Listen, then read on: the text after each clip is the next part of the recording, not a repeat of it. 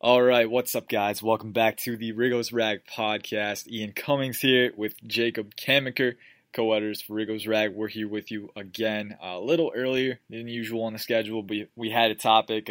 We came up with an idea, and it's the dead season for draft season. It's the time of year where all the hot takes come up, and everyone's talking about, oh, this guy's gonna bust, this guy's gonna be great, and we're here, guys, to just kind of put a dampener on all that stuff. All right, we've got some pet peeves for draft season to rant about and ramble about, and just kind of vent a little bit. And I got Jacob here. He's really itching to say what he has to say. But first off, Jacob, before we get into the meat of it, how are you doing? I am doing great. It's warm here, and I am running on very little sleep, so that's a good mix of things. I'm not sure if that's a good mix. I guess you got the warmth in there, which is always good. So yeah, I mean, I came home this weekend. Tennis court nets were up, so I hit that up right away. And yeah, it's happy. Spring's coming, and the draft is coming. So we're gonna get into that. My Michigan State Spartans won last night, so I won't be as brutal as I would be if they'd lost. I'm gonna pull a few punches, but we do have some pet peeves to share with you guys. As you all know, draft season, there's a lot of information being thrown out there, and it's tough to parse through it and see what's credible, what's logical, and what's not, what's reasonable and what's not. And it's tough to sift through it. And so there's some inconsistencies that can be brought to light, and we've got some pet peeves to share, some things that we're not very fond of in draft season, and just kind of general mannerisms that could be avoided. So this is kind of a draft guide, what not to do during draft season, kind of just some keys to kind of keep in mind moving forward with a month left before draft season. So Jacob, I'll let you go first. What's one pet peeve that you have during draft season? All right, so one of my big pet peeves is the need versus value debate. This happens every year in that we have these debates about these prospects, and it's like, oh, well, this guy doesn't fill a need. And obviously, we don't know how the draft is going to shake out, but there are certain guys that, look like top-tier prospects, or at least, you have your opinion on who these top-tier prospects are going to be. And sometimes they may not come at a position of need, but NFL teams that pass over value for need, more often than not, end up regretting it. Because there are certain times when players are on the board that could end up being elite guys, and the team's like, oh, we have good players at this position, we're going to pass on him. And on paper, that might make sense because you're strengthening your team now. But long-term, NFL needs change very rapidly from year to year. Like, take the Redskins, for example. Last offseason, we signed Alex Smith for 5 years. We knew we would eventually draft his successor at some point, but did anyone think it was going to possibly be this year? I don't think so. So with the rapid changing of needs at the NFL level, I've always fallen into the category where if there's this player with a superior value on the board, and I'm not talking like two equal guys or somewhat equal or one slightly better, maybe you go with the position of need in that point. I'm talking like if a top 5 prospect falls to you at 15, even if it's at a position you might not need, you have to at least consider taking him, because if you don't, you're just passing on talent to fill a perceived need that might change like next off season. Exactly. And the whole goal is to kind of form the most talented roster you can for the cheapest price. And I mean, if you're reaching at positions of need, I know you got into a conversation on Twitter about Ed Oliver, whether the Redskins should draft him if he were to fall. And that on one hand, it's not a need, but on the other hand, he's a top 5 talent, versatile, can put him really anywhere on the line. He'd be a good piece, and he's talented enough where if something changes down the line, if you need that hole filled, you've got it right there. And, it's not principle, need versus value. It's not principle. There's no right answer. But generally, like you said, if you pass on value, you might regret it. And so I definitely agree with that. And any more thoughts on the positional versatility? Yeah, I mean, let's talk a little Ed Oliver since you brought him up. Yeah. I get that Ed Oliver is a defensive tackle, and defensive tackle is one of the positions that the Redskins are kind of stacked at. But there's a couple things to take into account here. First of all, Matt Ioannidis is a free agent after this year. I have a tough time imagining that they'll pay him to play 42% of the snaps. Second of all, I think Ed Oliver is probably a top 5 prospect in this class. So if he's on the board at 15, I would consider him regardless, just because you don't get a chance to add a top 5 prospect every year. I mean, no one thought that the team was going to get Jonathan Allen, and they ended up drafting him, and he's been very good. But also with Oliver, like, yeah, he's a defensive tackle, but like you said, Ian, like, he played defensive tackle at college, but he has the athletic profile needed to play anywhere on that line. And there are even some teams that think he could play linebacker. And, you know, I'm not one of those guys who would play him as a stand-up linebacker or anything, but, you know, you can draft him, use him on the interior some, have him play the edge a bit, because he has that versatility. I mean, versatility is very important in the modern NFL. I mean, just look at Derwin James, what he did last year. I mean, he was a safety in college, and he played a little slot corner, but the Chargers had him playing safety, linebacker, corner. He was on the edge. Yeah. I mean, yeah, like, if a guy can do something, you can see it on tape in his abilities. Just because he hasn't played a position doesn't mean he can't. Now, that's not to say, like, you should draft a guy like a quarterback or in the first round and be like, I'm going to move you to receiver or tight end. But guys are changing positions constantly in the NFL. So if you're drafting a defensive lineman who maybe has played more on the interior, but you want to move him to edge, so long as he has the, like, athletic capabilities of doing that, I don't see why that would be such a huge issue. Yeah, exactly. And people will be like, oh, you're putting a square peg in a round hole. I mean, well, guys, the hole is not round anymore and the peg is not square. You know, it's always changing, and you got to be able to have that flexibility. You got to be able to change on the fly, and that's one way to do it. So I definitely agree with that. For me personally, just to kind of get a example that might relate with a few of you guys better, let's say Brian Burns drops to number 15. That's my favorite prospect right there. That's at a need. But what if you were to, say, draft Daniel Jones or Dwayne Haskins just because you need a quarterback to win? I mean, those are two guys that I'm not particularly high on. And I think, you know, if you pass on a top talent like Brian Burns, it's ultimately going to come back to bite you, especially when you might have an opportunity to draft a quarterback next year. So a lot of things to tie in for that argument, and that's one of my pet peeves as well. Another one of my pet peeves, the he won't be there crowd. Just a quick one, but I think Redskins fans have learned from experience with this because, like you said, Jonathan Allen was a top 5 prospect a couple years ago, and no one expected him to fall to number 17. So, and especially with this draft, there's a lot of players who could kind of fall into that top tier category, but on the fringe. You know, like I know Brian Burns is a guy who's there. He's kind of on the fringe. A lot of people think he's either a top 10 or top 5 talent. Some guys have him at the bottom of round 1. And ultimately he could fall. But you never truly know. And I think it's brash to say, you know, if you look at a scouting report of someone, oh, he's not going to be there at 15. Well, no one knows how the draft is going to play out. A quarterback run could push him down. You know, a run on defensive players could push him down, you know. No one knows how it's going to happen. So also, another one of my pet peeves that I particularly have strong feelings about is using hyperbole about draft prospects, either positive or negative. You know, if you think a guy is a home run prospect, I think Brian Burns is a home run prospect, but I'm not going to use hyperbole about him. I'm going to tell you what I think about him, and if you ask me what possible downsides for him are, I'm going to say it. You know, you never want to use hyperbole and kind of filter out the bad or good things, because that dissuades you from wanting to learn the real picture. You know, like if I was a huge fan of Dwayne Haskins, if I'm like, this guy's a home run prospect, 50 touchdowns, 4,900 yards, like I'm sold, man.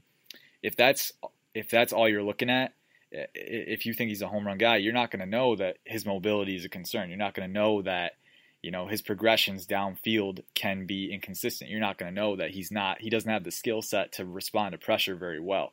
And while he's very good mentally, there's some hindrances on his upside that make me hesitant to draft him in round 1. You know, you're not going to get the full picture if you're invested in that hyperbole. And that's one thing that's really gotten on my nerves lately, because I know a lot of people like to die on hills for certain prospects. And, you know, like some people will say, I'm high on Drew Lock, you know, but I'm going to be honest with you. I'm going to tell you what his downsides are. And he's got a lot of them. It's just a matter of, are you willing to take the risk? And I think if you play the absolutes game, you know, only a Sith deals in absolutes. You don't want to be a Sith. You want to make sure that you're looking at the full picture, the pros and the cons. And that can be hard this time of year. Yeah, no, and I think you brought up some good points there, and hyperbole and the whole he's not going to be there kind of tie into each other a little bit too, because it is hyperbole sometimes to say, oh, this dude is definitely not going to be on the board at 15. Yeah. Like you said, we don't know how the draft's going to shake out. Generally speaking, we have a pretty good idea of maybe 5 or 6 prospects that definitely won't be on the board. But this year is a little bit different. There really aren't a lot of guys that we can categorically say, like, yeah, this guy is definitely not going to be available. There are a couple, but, there's a possibility, like you said, a run on quarterbacks or a run on edge players could push some other guys down. So you never know what's going to happen with the draft. So talking in absolutes like that is always risky. And then with the hyperbole, it's like, yeah, you can think a guy's the best prospect at his position, but you also have to look at his weaknesses, because otherwise you become blind to everything. Like, for example, I like Daniel Jones probably the most of the first-round quarterback prospects, but not by a lot, but I don't like this quarterback class. Yeah. But, like, I'm not going to sit here and be like, oh, Daniel Jones is perfect at everything. Like, he obviously has some trouble. He tries to do too much with his legs sometimes, doesn't have the greatest arm strength. And, his ball placement could be a little bit better. But, yeah, you can't, like, say this guy is going to be the next great thing unless it's, like, abundantly clear that he is worlds better than his competition. And even then, it's still a risk because, remember, Jameis Winston coming out, he was supposed to be one of the greatest quarterback prospects in a while. Not quite Andrew Luck level, but, he was widely considered to be a very good quarterback prospect, and that hasn't panned out. Yeah. And Marcus Mariota, too, it was kind of them, too, like, which one's going to be better, and they've both kind of disappointed at this point in their careers, so you can't fall into that trap of hyping up guys just because they're at the top of the food chain, and that's, yeah, and I think that ties into, kind of ties into this next one.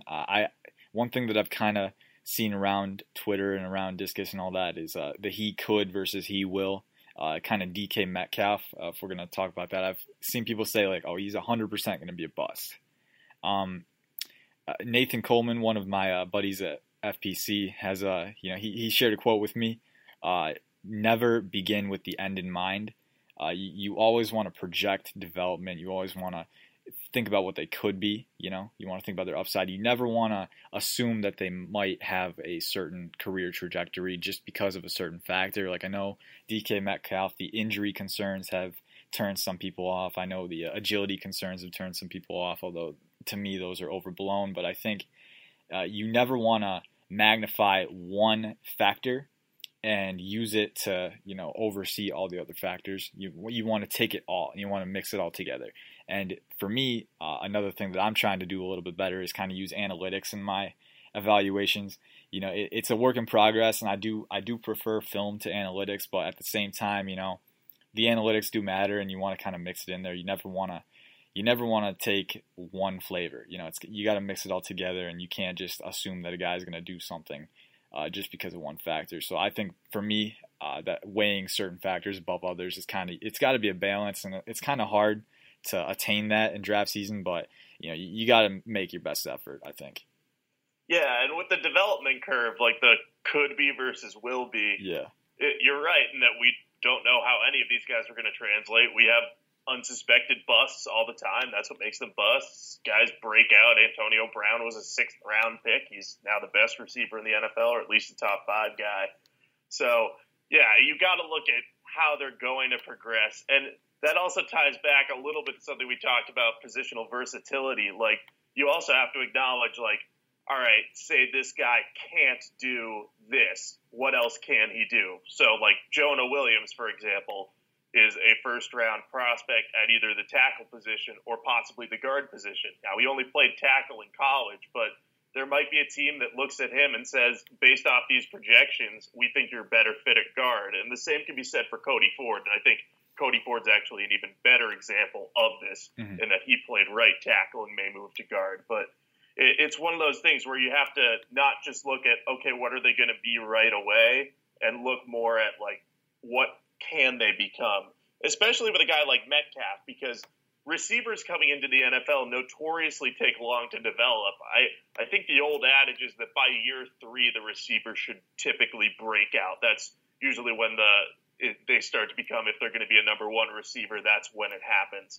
Obviously, some guys like Odell Beckham were way ahead of the curve there, but, there is a certain amount of time it will take for these certain prospects to adjust to the NFL level. Yeah. Yeah, so you really need to be patient, and you can't just jump the gun and be like, oh, no, it's not going to happen. And I know another guy that some people aren't as high on guys like Rashawn Gary and Charles Omenihu for that reason, is that they don't really fall into a positional category, a specific positional category. They could be edge, they could be D tackle. And that turns people off. Like, I don't know where to put this guy. But you got to look at where's his upside highest. How can I use this guy in situationally, in different spots, different looks. You gotta know how to maximize that, because you can maximize it in certain situations. You can't just be like, oh, it's a square peg in a round hole. That ultimately keeps you from making those decisions that might help your franchise in the long run. So definitely some good stuff here, Jacob. You got any pet peeves that you want to share after all that? We were kind of on a roll.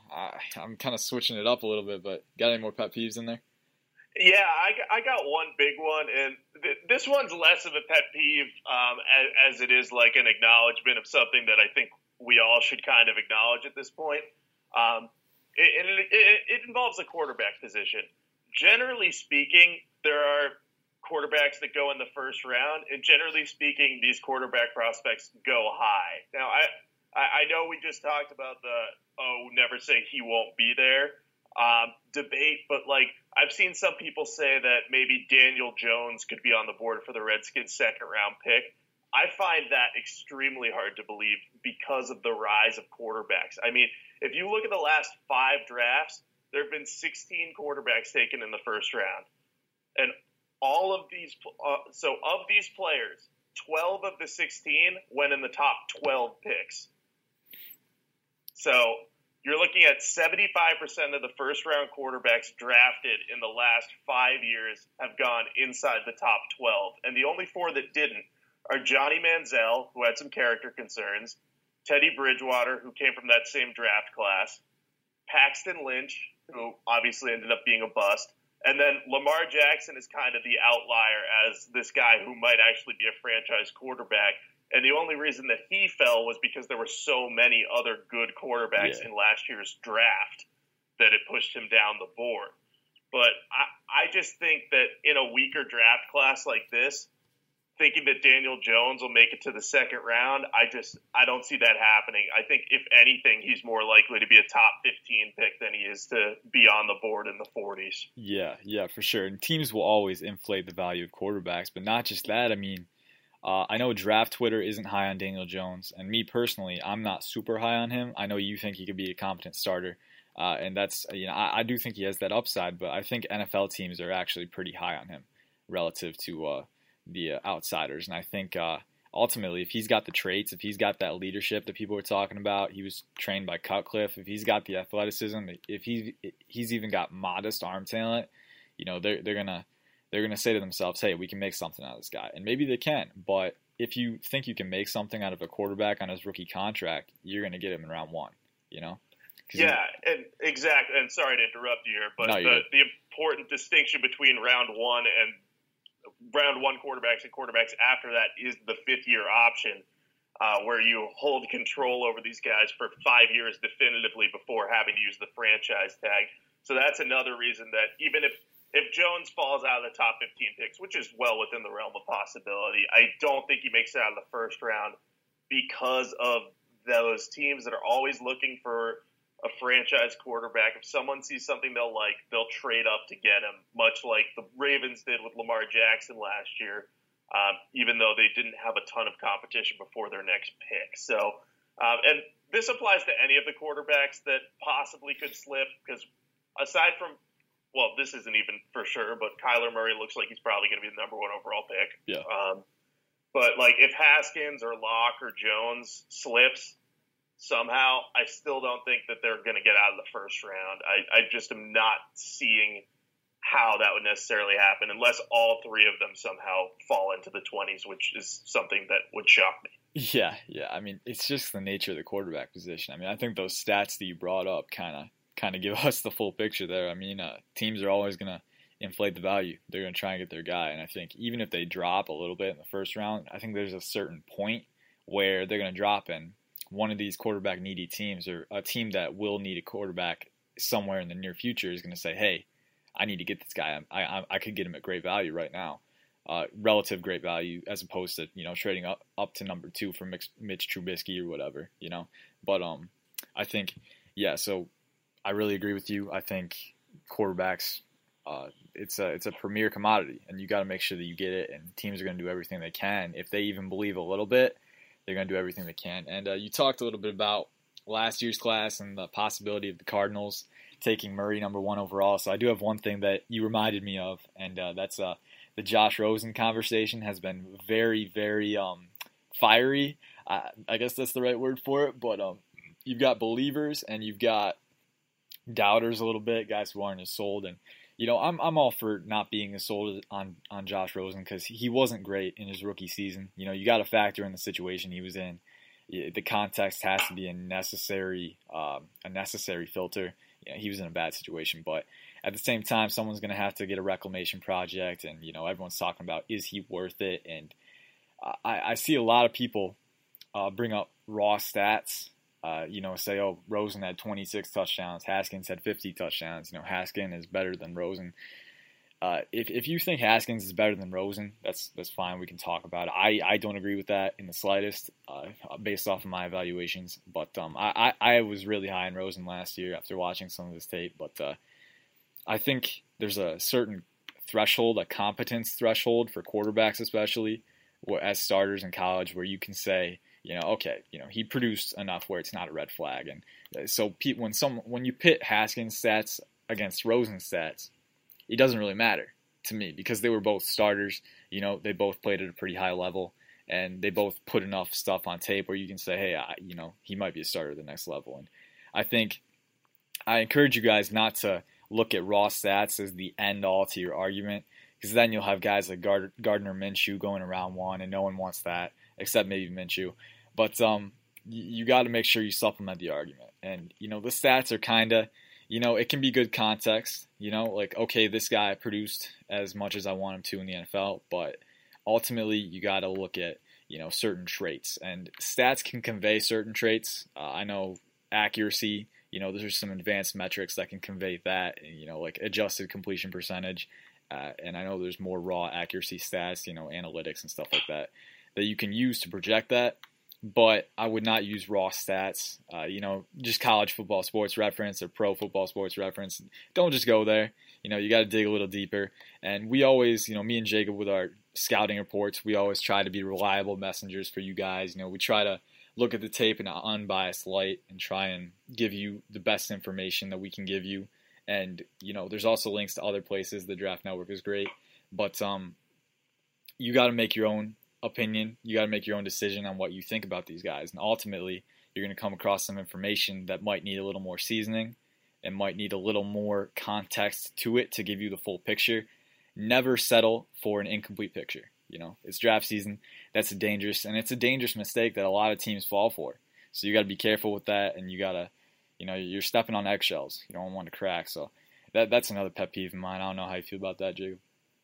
Yeah, no, I took away one big thing from what you just said, and it's about the college stats. Like, if you just look at the stats, or like if you're not focusing on both. I read this mock draft on CBS Sports recently.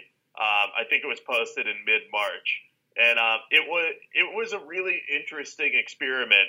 And the title was, it's a mock draft. It's here's what would happen if you pick guys based solely by their college careers.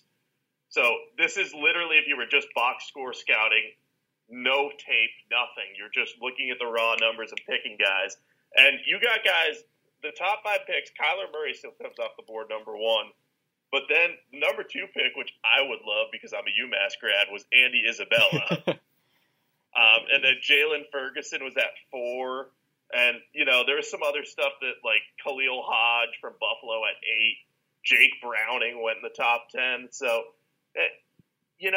stats are important to a degree, but you got to back them up with tape. And you can compare guys' stats and be like, look, these raw stats are better, but you also have to understand that guys are coming from different systems, different types of offenses, different styles. And also, the supporting cast plays a massive role, especially for quarterbacks. Yeah. So I'll use Dwayne Haskins and Daniel Jones as an example. Haskins had massive statistical numbers this year, and he showed some good skills as well, but he also had a terrific supporting cast. Daniel Jones' stats, not quite as good, but if you watch on tape, he had no time to throw a lot, and a ton of his passes were dropped. So I always think in my head, what if we switched where Daniel Jones and Dwayne Haskins had gone to school? What would happen there? Or what would their support, if they played with different supporting casts, what would it look like? And I think we saw the result of what would happen if a highly touted prospect played with a poor supporting cast last year when Josh Rosen went to the Cardinals and had to play with basically no offensive line and had no time to get the ball to his receivers. Yeah, and Mike McCoy is his offensive coordinator, which that's about as bad as it can get for a rookie quarterback. So, yeah, definitely the supporting cast plays a huge role, and you got to make sure you kind of filter that out and, understand that these quarterbacks, it really matters for them, and you can kind of gauge their personal skill sets from the tape, but you got to look at how much help they're getting. And especially in the NFL, that's big because you got to know how much help you need to give them. And I think, you look at Haskins' stats, you might think, oh, this guy's a superstar. He can do it all on his own. This guy's a playmaker. But for me, when I watched his tape, I didn't see a playmaker. I saw a distributor who was very good at using his playmakers. But did I see a guy who can transcend lapses in structure? I didn't see that. And I think it's important to kind of take an unbiased view to that. And who knows, maybe he could develop, maybe his arm could get stronger, a little more accurate downfield. Maybe he could really get into a perfect situation and just light up the NFL. I don't know. I could be wrong, and if I'm wrong, if we're wrong, we'll change our process next year and we'll just go at it. It's always a learning process, but you got to make sure you get the full picture. And I think that's a good way to cap it off. I don't know if you've got any final thoughts, Jacob. I was wrong about Deshaun Watson, so I'll just throw that in there to let you guys know that, no, I'm not afraid to be wrong. I was wrong about Deshaun Watson. I was right about Pat Mahomes in that draft, but I was wrong about Deshaun Watson. I did not think he would pan out as a starter, and he's been solid. So, yeah, me and Ian will always admit when we're wrong. So, exactly. There you have it. I'm pretty high on Drew Lock. I really like his mentality, and I think he's got the traits where if he falls into the right situation, he can become a good starter. But if he flames out, I'll be the first to admit, hey, I was wrong. I needed to change up my process, and we're going to do that next year. So it's always a learning process. You can always build on the knowledge that you have and the wealth of knowledge. And we try to be reliable messengers for you guys, but, never settle for what we tell you, because we might not be right, And we try to be accurate as best as we can, but no one ever knows what happens in draft season. So I encourage you guys to always keep striving to learn a little bit more. And, the links are in the tape. The links to the tape are in the articles too. So if you want to watch it for yourself, see what you see, everyone sees different things. So it's just how it is. It's always going to be subjective, and that's what makes it so fun. With that, I guess we're going to wrap it up. We are out of time, but we'll be back for you guys later this week with another podcast, with another guest for you. So in the meantime, enjoy this one, and peace out. Have a good night.